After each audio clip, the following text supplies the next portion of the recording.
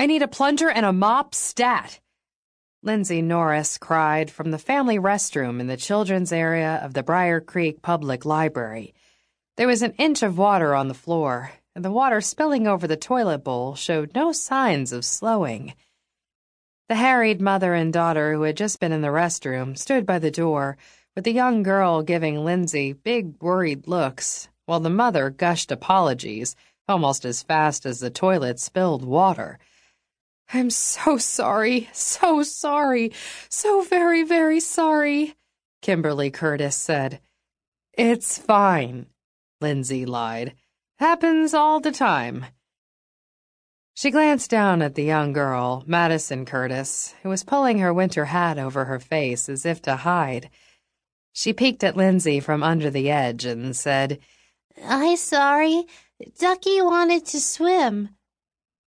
Lindsay felt her lips turn up in spite of the situation. She glanced at Kimberly and said, "It does make sense on one level." Kimberly hugged her daughter and gave Lindsay an appreciative glance. "You're very kind, but there is nothing logical about flushing a stuffed duck down the toilet." "Here's the mop." Lindsay glanced past Kimberly and Madison at her second-in-command. Her longtime friend, Beth Stanley, was coming at her with a mop in one hand and a plunger in the other, or, more accurately, a mop under one wing and a plunger under the other. "Wild guess here," Lindsay said as she took in Beth's bright yellow hooded sweatshirt with wings on the sleeves and an orange beak and two large eyes sewn onto the hood.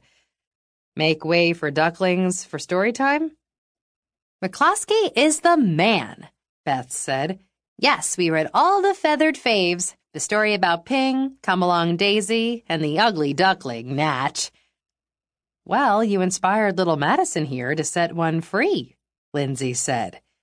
"Uh-oh," Beth said. She looked past Lindsay at the bathroom floor. "It's fine. I changed into my boots," Lindsay said. She pointed to her LL Bean snow boots. "I'll just waddle on in there and shut the water off." "I'll help. I'm in boots, too. They look like duck feet, don't you think?" Beth asked. "They do," Lindsay agreed. She looked at Kimberly and Madison.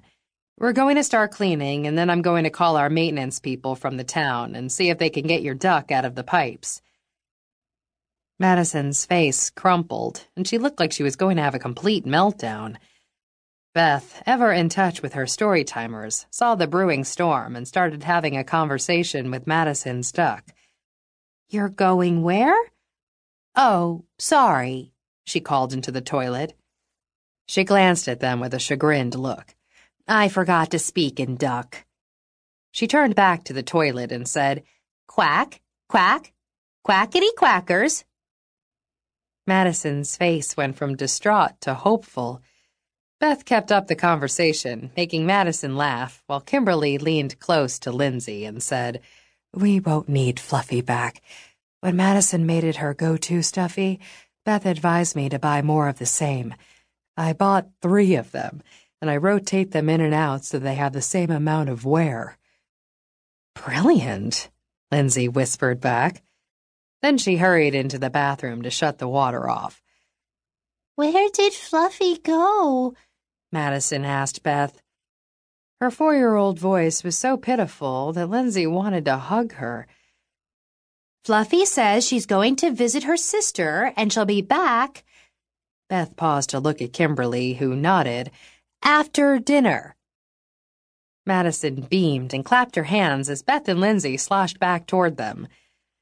"What do you say, Madison?" Kimberly asked her daughter. "Thank you." Madison hugged Beth around the knees and then did the same to Lindsay. "You're welcome," they said together.